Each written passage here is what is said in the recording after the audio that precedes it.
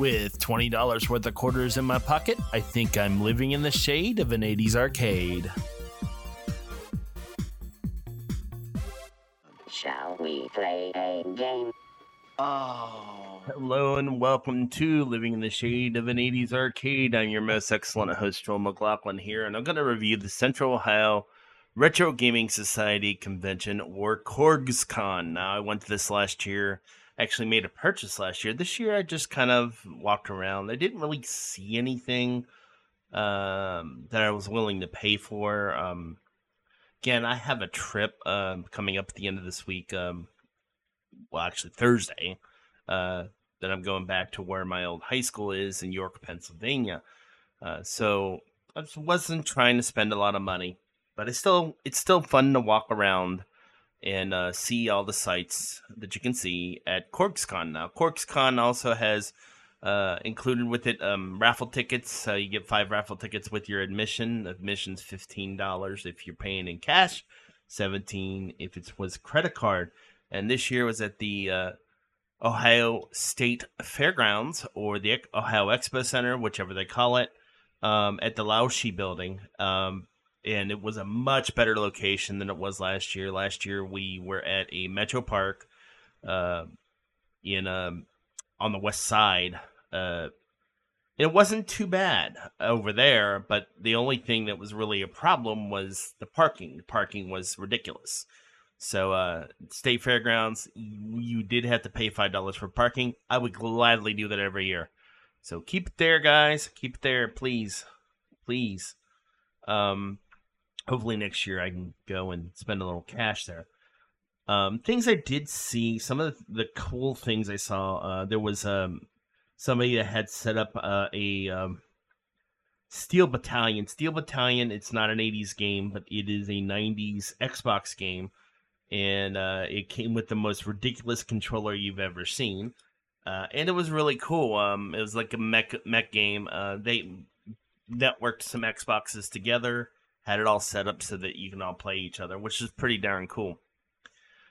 Right next to that was a kind of a double display where somebody built a cabinet for emulating the Vectrex. Vectrex was a vector-based arcade system, early 80s is when that came out, and you can buy it for your home. Is a console and basically had everything you needed in one box. You didn't need to attach it to your own TV.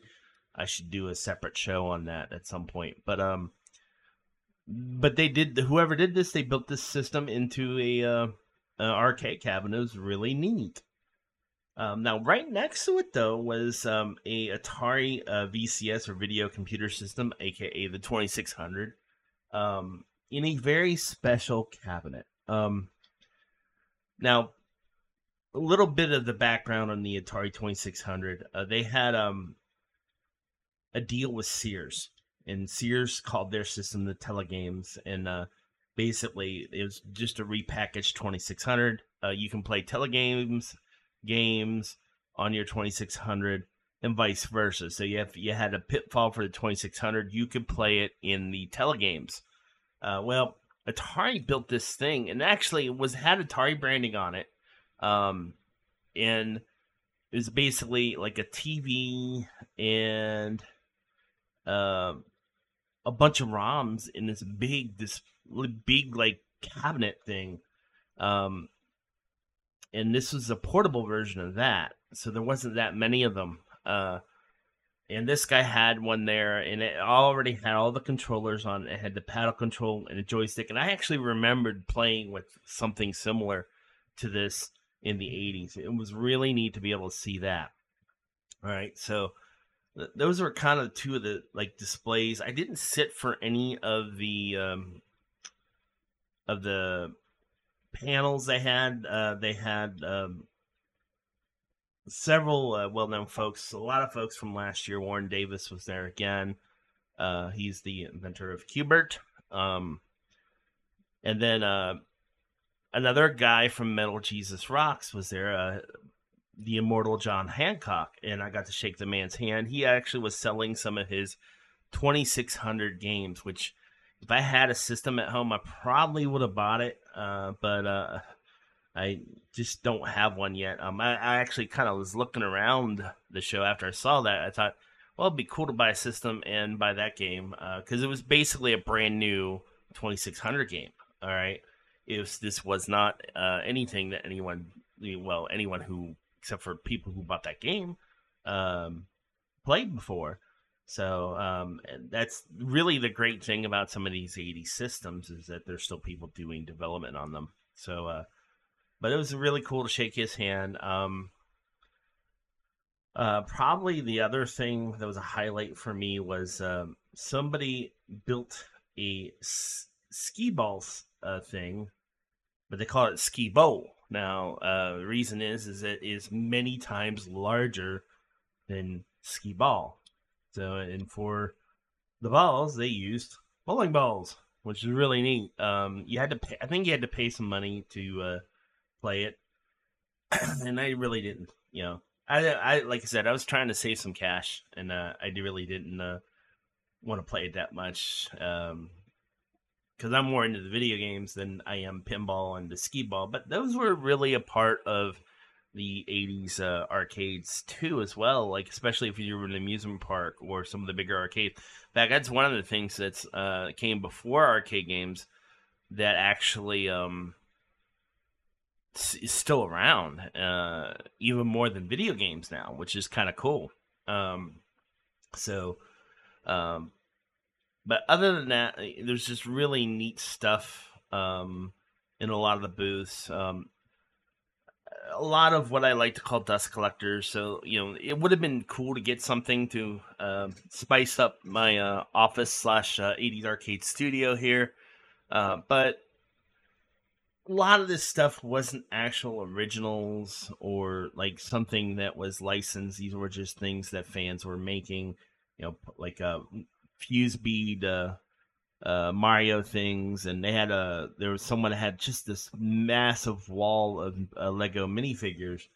And while I do like Lego and I do like minifigures, I really couldn't find one that I would buy. I would have bought some because they were only like $3 per minifig. So I would have bought a few, but I just really couldn't find anything that I thought would be cool to sit in my office and collect dust.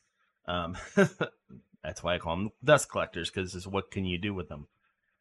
Somebody was selling an Atari 7800 there, and I almost bought it, but then I just thought I could probably find one that was in better condition because this one was real rough, and it had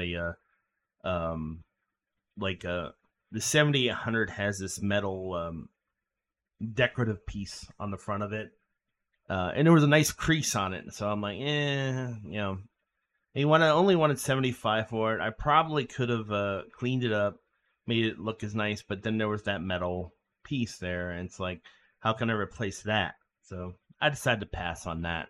I did get noticed. There was somebody there who remember me from being on Living in the 80s with Rob Fott and Matt Moore. It was a fantastic time. That's how this show started.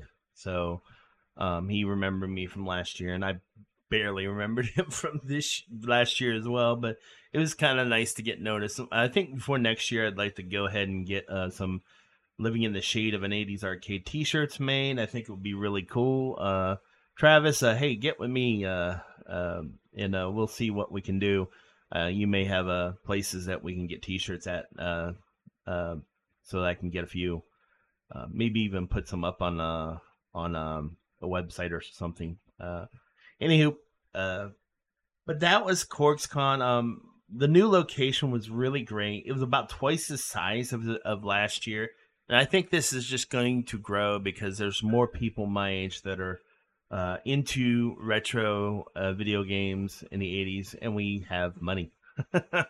And we all want to get that little piece of our childhood.